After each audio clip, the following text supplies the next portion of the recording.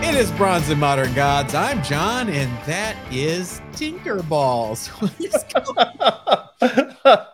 Tinkerballs is now he's now a part of the show. He's a little baby Bjorn, like a kitty sling. What's happening? Hey, keeps him calm. Oh, that's adorable. Hey, if you want more Tinkerballs, and who doesn't, follow us on Facebook and Instagram at Bronze and Modern Gods.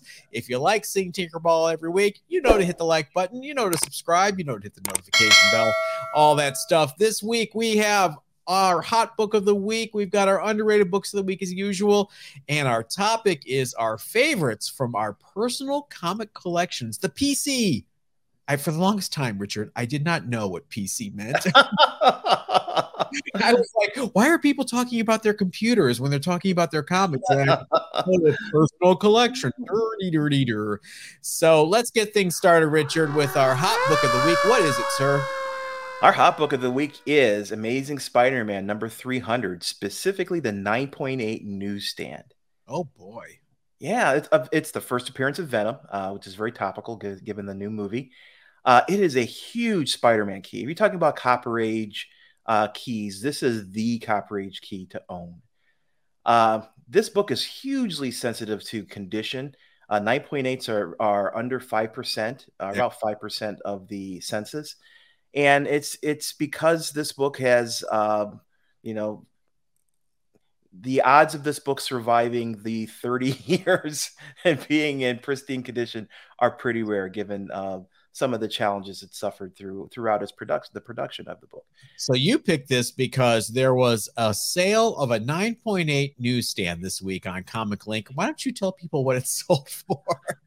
It sold for $20,138 during NYCC. Yeah, and I forgot to look up with the buyer and seller's fees for this thing, but Comic Link made a fortune on this particular sale. Yeah. And this is in contrast. The non-newsstand, the regular 9.8s are going for a mere $7,000 to $8,000. Oh, is that all? Yeah, use of coasters. Yeah, So it's a huge premium for the newsstand edition, and it's because out of that 5% of the census that are 9.8s, probably it's a real small percentage of those are actually newsstands. So it's a pretty rare book. Yeah. Now.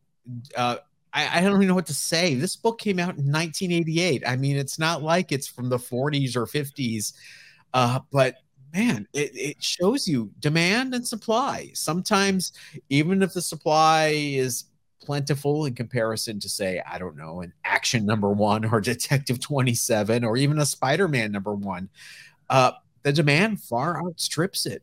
People want this friggin' book. Yeah, there's 25,000 of these on the census at this point. So it's not a rare book per se. The rarity comes into this lofty 9.8. There's actually a 10 9.9s out there too. Wow. If those ever start to circulate, they're going to bring some amazing value or amazing prices. But yeah, this book I have a hard time justifying 20,000. I mean, the last sale for this book, as listed on GPA, was $4,500 in June of 2020. The problem with this book and a lot of books that CGC just does not call out newsstands as a variant on their labels. So they're difficult to quantify because you can't search the census to determine how many of a particular newsstand version of the book were sold. So it's tough, but yeah, $20,000 could buy you a nice, ASM #1. Which I think potentially has a longer term sustained value. But again, if you're talking about a book from 1988 and from the late 80s, early 90s, it's hard to find another book that has the kind of value that this book has. Remember when we were in our early 20s and we would hear from older collectors like, I had that first appearance of Spider-Man, or I had that first appearance of the Fantastic Four, and I gave it away when I was a kid. I can't help but remember managing the comic shop that you used to come to and buy books and unpacking the box from Capital City Distribution that had Amazing Spider-Man 300, and me putting them out on the shelf like, doop-a-doo, just another week. And I remember it, and I'm like, wow, if I had only just taken a stack of them and put them away. I don't know. I'm also the guy that sold an almost complete run of Venus, so don't listen to me. Yeah, there's stories and pictures on the internet of people who have like a short box full of these. Yeah. I mean, it wasn't a rare book. It was a keystone book because of the transition from the black costume back to the red and blue. But other than that, I mean, it was just another book. Yeah.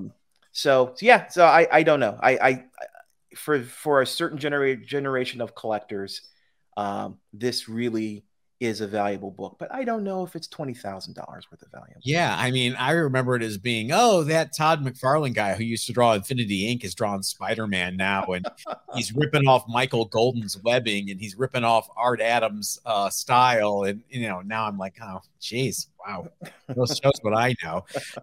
Crazy. All right, let's check in on Tinkerballs. Is he still there? Is he still sleeping? No, he ran off and is doing some other kitten-related thing. He's very busy. Yes. Busy Tinkerballs. All right, it is time for us to hit our main topic this week. We thought about it. Richard came up with a good idea. You guys always ask us what we like, what we collect, and we try to share that as much as possible. And those episodes tend to do really well. And I'm not going to mention the letters N, F, or T the entire episode. We're going to talk about the favorite comics from our personal collections. We picked a few out just to show you guys, and we want to hear about yours as well. So let us know in the comments what you have or what you're looking for still. And my first one, it's really not going to be any big surprise to anyone who's ever followed this podcast for any amount of time. It is Yellow Claw #1. I finally got it, people. It's 6.0. You had a lot of help. A lot of people really wanted you to get that book. Tons of DMs. I put the word out. Tons of DMs. It was appreciated, but it was also like, yeah, I saw it. Thanks, everybody. But I kind of got inundated. If you ask for help from this community, you're going to get it, which is great. CBCS 6.0. I scored it on eBay for $2,749 earlier this year. There have been no GPA reported sales of a 6.0 since 2013. Wow. But this is an example, Richard, of when it rains, it pours. The minute one appeared, two more appeared. And I had to make some choices. Uh-huh. I got all three of them. That's not a bad way of you also didn't mention the significance of Yellow Claw. Yeah, it's first of all, it's a book I've owned several times in my collecting career, and I like it because issues 2 through 4 are actually written and drawn by Jack Kirby. A lot of people don't know that. He did not do issue 1. Joe Maneely drew it, and it's also issue 1 is the first appearance of Jimmy Woo, who is a favorite character of mine. He's the leader of the Agents of Atlas and the new Agents of Atlas, if you want to go there. We saw him appear on WandaVision. We've seen him in the Marvel Universe. When Agents of Atlas finally happens, I am sure this book is going to shoot up even more. I did sell the other 2 copies after some rehab, some pressing, some cleaning. To pay for the 6.0. So it's a good example of getting some undercopies, being happy with an undercopy for a while, selling it, and financing the one you want. Just an extremely tough book in any grade. It's funny to hear me say that after 3 of them came to market last year. No, it's funny how that happens, where you look for a book and look for a book and look for it. It happened to me for Young Outlaws #6, the Art Adams cover, the 1 in 10 variant, which I love that cover. I looked for a year for that book, and all of a sudden, bingo, 3 copies of it were available, and you get to pick. So that's great. One even came to the market on eBay probably about a month ago. I got an email alert in the morning, and I thought, all right, I'm just going to buy this one and rehab it and sell it too. But it was gone by the time I rolled out of bed and clicked on it. So people are still out there looking for it. I see the notes, what your first one is. Again, not a big surprise to anyone who follows this podcast. Yeah, I thought about that because none of my choices are big surprises because I like to talk about the books I like, right? Yeah. So #1 on my list is Fantastic Four #5. This is the first appearance of Doctor Doom. Oh, look at this cute green mask. Yeah, I was on the hunt for this book for a long time. I went out in 2019, right? Yeah, it was 20. No, it was 2020. It was January 2020. Oh, okay, you're right. It was January of 2020. Went out to visit John. We went to the California Comic-Con. I asked every single vendor there about this book because I brought a chunk of money with me, and I was determined to get this book. And no vendors had it.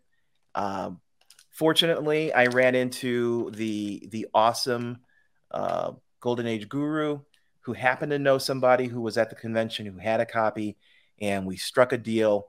And this book is awesome. It's a part of my permanent collection. You will pry it from my cold dead fingers. Yeah, so it's a classic Fantastic Four key, first Doctor Doom. I paid $3,700 for it in 2020, which was in cash in the middle of a crowded floor. I just want to point that out. And I was like trying to shield with my body, you know. You know what? The thing is, I had a bank envelope full of hundreds, and I am counting it out to the guy one at a time, and I literally had 3,700s in that envelope. So it was the perfect amount of money for the book. Well, at the end, I didn't have any cash anymore, so it wasn't a problem. I'm surprised you didn't get stopped by TSA on your way there. There are 1,895 on the census. There are no 9.8s. There are a few 9.6s. The GPA, the 90-day average for this is 8670. The last sale, though, was a little bit over $10,000, $10,200. So it's definitely appreciated over the past year or so. And frankly, this is just appreciation, I think, that all classic Fantastic Fours are taking advantage of with the rise of all of these Silver Age keys in value. Fantastic Four #1, X-Men #1, etc. So I see this book really just going crazy when we have Doctor Doom in the MCU. It's not if, it's just a when at this point. This book that you bought, this particular copy, has increased in value over 250% in a year and a half.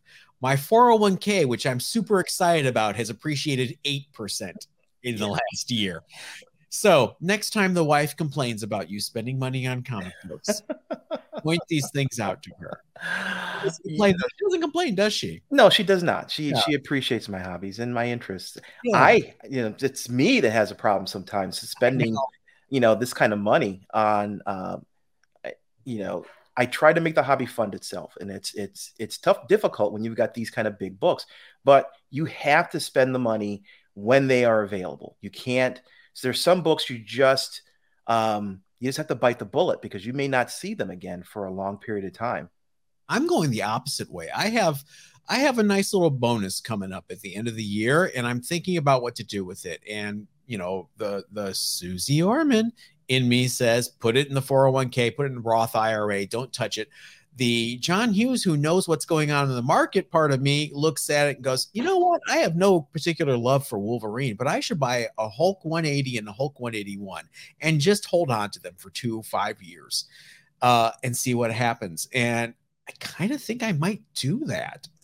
I think it's a valid choice. And actually, given the recent investment of $500 million into CGC, I think that Wall Street also sees the potential value of collectibles as an investment vehicle. It's hard to see investing in certain keys like Fantastic Four #1, #5 here, those not paying off at least 20% over the span of a year. It's difficult.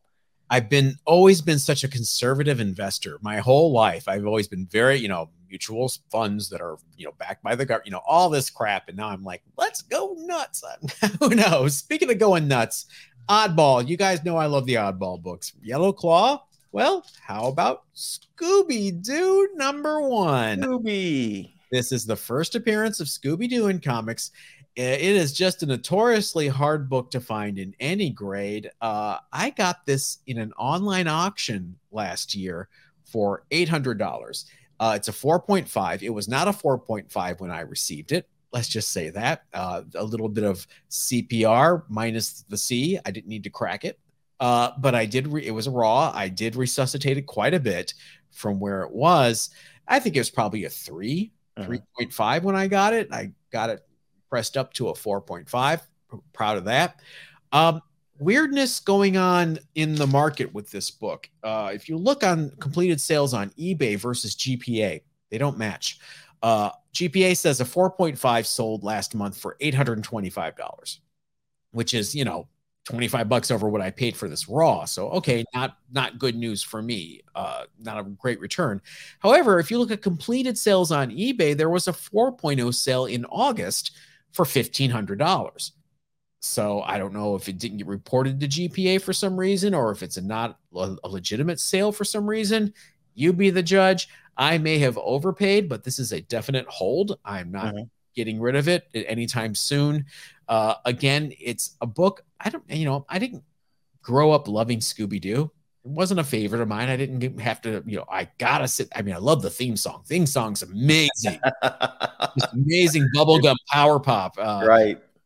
But, other than that, I never, I kind of was a little too young when it premiered. And then when I was in that prime Scooby-Doo age, they had Scrappy-Doo, and everybody hates Scrappy-Doo. So don't even get me started. So this is one of those books that's kind of an investment. I bought it at the same auction, just as a teaser, at the same auction that you bought one of your books. Yes, you did. That's coming up later this episode. But first, what do you have next? Again, no surprise for anybody who's been watching this podcast. I actually announced this one of our early episodes. I forget which number it was. It is Ultimate Fallout 4. This is the newsstand print. If you take a look at the barcode says Black Panther. The reason why is they reused in the system. The Black Panther series had ended at issue number 17. So rather than enter a whole new UPC code into the system for a 6-issue miniseries, they just used they continued the issue number and barcode from Black Panther, and that's why it says Black Panther there in the barcode box. How does that book exist? A newsstand edition in 2011 that you got. It's a 9.0. Did you press it? I had it professionally pressed, actually. Okay. Yes, I did. I bought this raw off of eBay. I had been looking for one, and this book is so rare in that it comes up very, very infrequently. I actually looked at GPA, and GPA has only 7 sales since 2019. Wow. Of all grades, 7 sales. The GPA for it was was 3,500 for one sale back in October of 2020. There is no listed sale here recently. I gauge the value at about $7,000. That's kind of where I put it. How rare is it? There are supposedly less than 100 copies verified in existence of any grade. Wow. So yeah, it's incredibly rare. I paid $962 for this book off of eBay. It made Comic Tom, the sale did, because it was a record for that book. And as I said at the time, my reserve for this book was over $1,100. I was willing to go over $1,100 for this book just because they show up so infrequently. And I wanted it because I have, with this book, I have every single variation of Ultimate Fallout series, from all the versions of number 4 to all of the variant covers from 1 through 6, and all the newsstand covers from 1 through 6. And there's a convention cover. I've got them all at this point. Well, you don't have them all yet because Tuesday, VV drops the NFT. I said it. Yeah, I'm going to have to be there. Wow. Okay, I have to ask, when you bought it off eBay, Do you think the guy knew what he had? At first, and it's very interesting because at first the guy listed it, and I immediately approached him and offered him because it was an auction and had no bids on it. I offered him $900 for the book, straight up. He had, I think, the opening bid for it was 300. He declined because he said he had another offer from someone else, and he thought the best way to handle the situation was to let the auction run its course. So I appreciate that he didn't, that he had multiple bidders, and so he took that route. So at first he didn't know that it was there was a significance to the newsstand.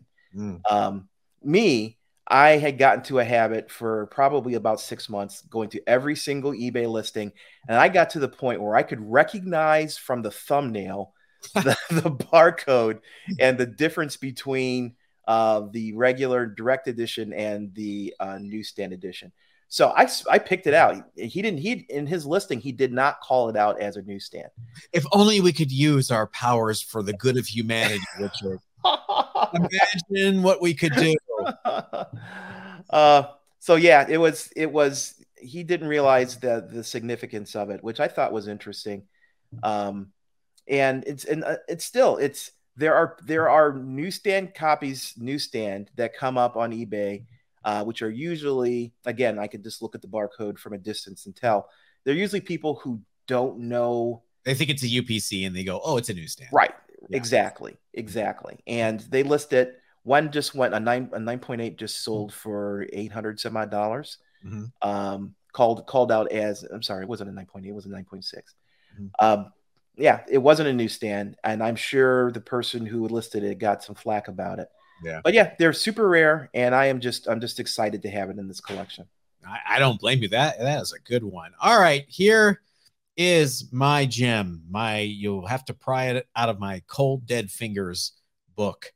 It is the first appearance of Captain America in the Silver Age, Strange Tales 114.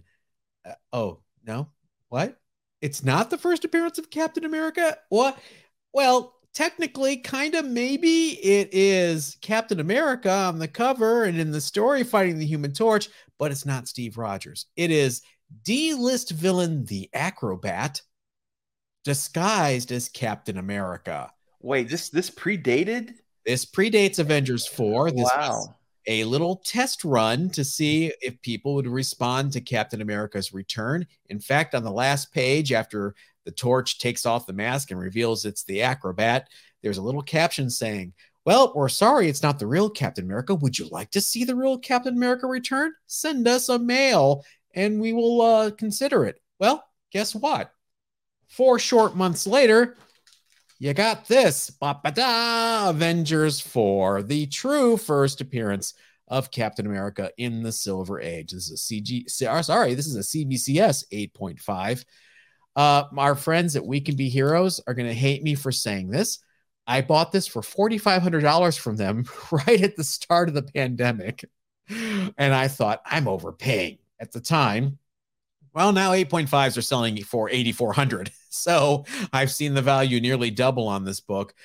Good luck getting it from my greasy, grubby hands because you're not going to get it. It's gorgeous. I love this book. I keep it hidden. My house is completely fortified with alarms, 2 killer cats that will attack any intruders. While we're at it, I also got the second appearance of Captain America in the Silver Age, which is Fantastic Four, number 25, just the classic Hulk versus Thing cover. Excellent. Yeah, just a great throwdown. Had to get this as well. So those are my Cap appearances. I've got some Captain America comics from the 40s that, I like them, but not as much as those. I like Silver Age Steve. So you're not interested in like Cap 1 or... Oh yeah, sure. Of course, but I want to sew up all the Silver Age stuff first. which I kind of have. Tales of Suspense 58 and 59 I've got now. Cap 100. So, with Cap 117, First Falcon, I've kind of got all the keys covered. So that's why I've been dipping into some Golden Age with Hiram from Hiram's Collectibles. I got that Cap 73 from him. I wanted that Cap 74 he was selling, but, I got a house I got to pay off, stuff like that. Yeah. There's some books that are just unobtainium. You're just not going to get them without some significant sacrifice. But I can see your next one kind of along those lines. This was your grail, man. Yeah. All right. This next one, John mentioned earlier, there was a heritage auction. No, it was a Bullock auction. Oh, sorry, Bullock. That's right. It was Bullock. Mm-hmm. Bullock auction going on, and he and I were kind of paying. He reminded me it was there because I forgot, and so I was kind of following it as it was going along, and then he picked out a particular book that he knew that I would be interested in. It's hard to see here.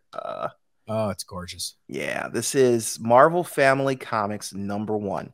This is the first appearance of Black Adam. Now, this is a book that I never even thought I would have an opportunity to own because they're just so rare. And this book showed up on the auction, and it had initial value. It was raw. I believe it was $1,800 was the starting bid for the auction. And so I had to, I'm putting my thinking cap. Okay, so what am I going to cap this out at? So I put a cap of $3,500 for the book. Okay. I totally did not factor in the buyer premium that Bullock charges, as well as the taxes. We did an entire episode about it. Yeah. So the auction goes, and I'm excited. We're watching the prices, and it was me and another bidder, and the bidder the price got to $3,500, and the opposing bidder backed out at that point. So I got it for $3,500. Well, that's kind of a gimme price because on top of that $3,500, there were $800 plus of taxes and fees. Mm-hmm. So it really came out to about $4,400 when it was said and done, which, I was like, it was easily the most expensive book that I've ever bought as a raw. It showed up, after I bought it. The scariest part with raw books is how is it going to go from the seller's hands to my hands and survive the journey? And it came packaged pretty well. I have to give it to Bullock. Yeah, I bought a bunch of stuff from that auction from Bullock, and they even shipped me 2 long boxes of, that's right. Stuff, and it was packed really, really well, almost too well. It was annoying. No, the book got here safely. I immediately, I don't know how. We looked at the book. The book looked really good. It had slightly rusted staples. There was just a hint of rust on them, so we didn't do a humidity chamber on the book. Mm-hmm. So we sent it into CGC. Came back at 3.5, and I paid, like I said, $3,500 or $4,400, depending on how you look at it. This book is just really just hard to come by. There have been no 3.5 sales in the past year, or on the census, really. There is 139 total on the census. There were 5 in 3.5. The closest, okay, let me back up. In May of 2016, there was a 3.5 sale for $1,900, mm-hmm. which obviously really isn't applicable. The closest, there was a 3.0 in July that sold for $11,000. Nice return on you. Yeah. So yeah, it's a book that's appreciating, and I have to think once the Black Adam movie comes out next year with Dwayne Johnson, the Rock, I think this book is just really going to go to the stratosphere. You made a great deal, dude. Yeah. I even told you when we were both kind of kvetching about the fees. I was like, you still got to steal. Yeah, I do. I think so too. It's just such a hard to come by book, and it's another one of those we talked earlier about. Sometimes you just have to jump in because an opportunity presents itself and it may not present itself ever again. And this is one of those opportunities. I don't think I have not seen another Marvel family come up that I thought was something in my price range. And people hit you up all the time trying to get you to sell yours. They do. Yeah. Hi, Eric. There are people who are interested in the book again because of its rarity, and it's just does not come to market very often. And I think people either are big fans of the Shazam and the Marvel family, or they are looking at the prospects of investment for the Black Adam movie. From what I've seen of the dedication that The Rock has put into making the movie, I'm really excited about the prospects of it. I think it's going to be a great movie, and if so, that value of the book could double. Yeah, I hear is really working out. All right, it is time to move on to the time. I don't know, 1988. I'm going back to Amazing Spider-Man 300 because 1988 was, you know what? I can't do math. It's the 25-year rule.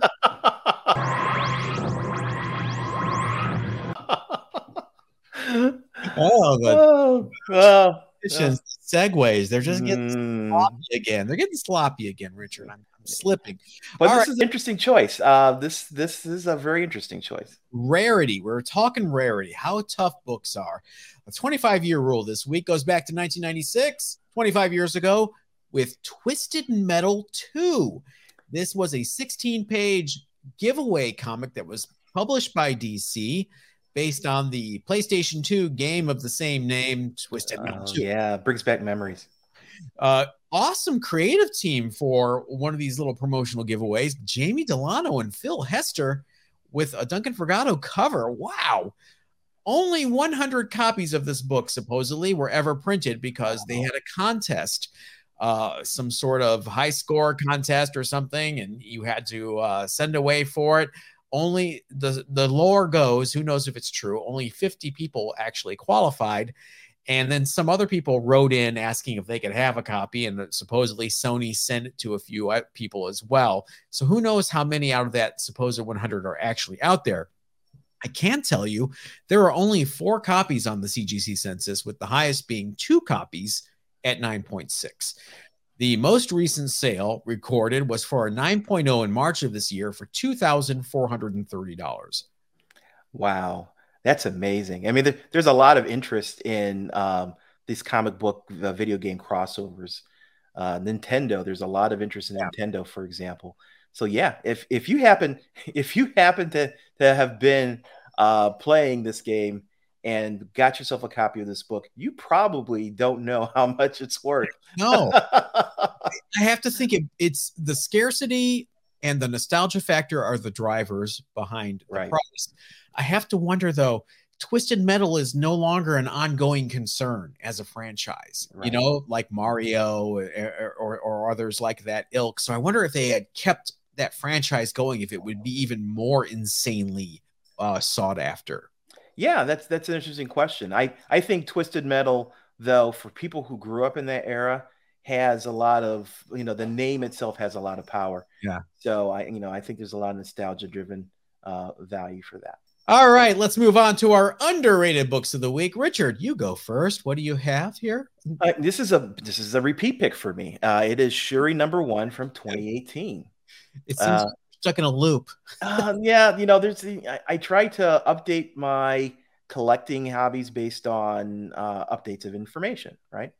So this is the first solo series for Shuri. I said I picked this book before, specifically the second print for this book, which I still think is the best play here. What really has me revising my interest in this book is, I don't want to spoil anything about the What If series, but Killmonger was involved in the final episode from that show. And let's just say that his actions kind of eliminate him, at least in my mind, as being a replacement for Black Panther. First of all, there's all kinds of hoops that you'd have to jump through because he was killed at the end of Black Panther, at least as far as we know. he died at the end of Black Panther. But Black Panther, to me, is a character who has to fit into a larger world, specifically, potentially a future Avenger. And while Killmonger is definitely brave and resourceful, I think his agenda kind of eliminates him from that Avengers tier and puts him more into someone who's looking after his own particular interests. So if you eliminate him, the most obvious character to replace Black Panther is Shuri, his sister. So if we see in the Black Panther 2 movie coming up, her being put into the role of Black Panther, all of her keys, and you're already seeing the keys starting to trend upwards. I see these keys just really skyrocketing, and for some reason, this particular book is still undervalued. In the GPA for 9.8s, or the 9.8s are selling for around $249. Second Prince is selling for $225, which I'm completely surprised on. And there is a really nice Scotty Young variant. I am not a huge Scotty Young fan. I think his style is something you need to warm up to, and I've never warmed up to it. Cloying.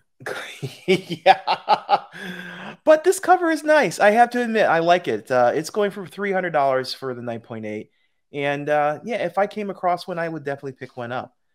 There are the census is pretty top heavy. There are 109 9.8s out of 163. I see that number going up if she is actually confirmed as being the next Black Panther. So that 163 could easily double, because I don't think this book is necessarily in the first print rare. You can still pick the book up for about $40. So think about it. If you pick up a book for $40, a 9.8 candidate, get it slabbed. Right now, its value is about $250. If after the announcements it's $500, look what you've done for your $40 plus, let's say $40 slabbing fee investment. So definitely something I think that it warrants picking up when you see it. This is one of those books when I go to conventions and I'm going through long boxes, I'm looking for books like these. I'm looking for those $40, those $20 books that have recognized value, and I can see them converting to something of a higher value within a short term.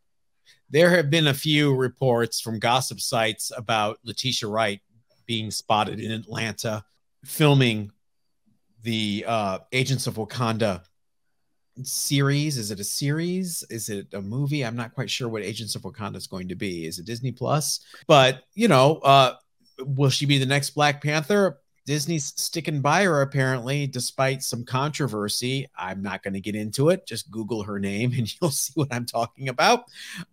So I do think Shuri is a good pick. If nothing else, just her first solo title. She's going to be around for a while, the character in the MCU for sure. So good one. My underrated book of the week is Machine Man #9. Not because it's really valuable or because they're spec or because it should be more valuable, just because my favorite artist of all time is Jack Kirby. And Machine Man #9, I don't think people realize this, it is the last Marvel comic ever drawn by Jack Kirby. Oh, wow. This came out September 26, 1978, according to the Comic Reader, 1 week after Devil Dinosaur #9, which was the other final Kirby issue of the Marvel Comics age. After this, Kirby left Marvel to go work in animation. He was actually doing storyboards for the Fantastic Four cartoon. And there was a Silver Surfer graphic novel by Simon & Schuster that Jack did with Stan Lee that came around at the same time, but I'm not counting that. That's not a comic book. That's a graphic novel. That's a paperback book. And if you want to get really technical, Fantastic Four issue 236 had a Jack Kirby story that was actually repurposed from animation storyboards that Jack had done for the FF cartoon. And it was published without his permission and his knowledge. Really kind of a scummy move on Marvel's part. So we're not counting that either. So Machine Man #9 is the last true comic book Jack Kirby ever drew for Marvel Comics. The last sale for a 9.8 was $97 last December. And if you don't have a run of Machine Man 1 through 9, you should have one anyway. Every good person should have a run of Machine Man. Wow, I didn't realize that that was his absolute last comic. So I'm not familiar with how he passed. Was it sometime soon after he started writing or drawing? He was alive for years after that. He passed away in 1994, I believe, 93 or 94. Okay. He had a nice retirement. You know, he was still working in animation for a bit, but then he actually retired. And the last comic book he ever had a hand in drawing was Phantom Force #1 with Image in the early wow. Yeah, so he kind of done a few things for that book. So if you're looking for the last comic book, it's Phantom Force. But me, a Marvel guy, a Jack Kirby Marvel guy, it's Machine Man #9. Do you have any books signed by Jack? By mistake, you know, and I say that because I have bought books, opened it up, and it has that signature, Jack Kirby signature at the bottom of the first page where he always signed. He wouldn't sign the covers. He's always signed the bottom of the first page. I've gotten lucky and gotten 1 or 2 of those in my collecting career. Oh, that's awesome. Yeah. Nothing I ever sought out. I just happened to buy it, and there it was. I think I've got a few books like that. I think I got like a Jim Starlin signature that way and a Chris Claremont. So yeah, weird how sometimes you just open up a book and there's a signature. Yeah. Wow. I got a John Byrne signature that same way. Oh, all right. That is going to wrap it up for us until our bonus episode later this week. Follow us on Facebook and Instagram at Bronze and Modern Gods. Like this video, subscribe. You know the deal. We appreciate you guys. Leave us a comment. Tell us what you want to hear about. And we will see you next time. Thanks, Richard. Thank you, John. Everybody stay safe.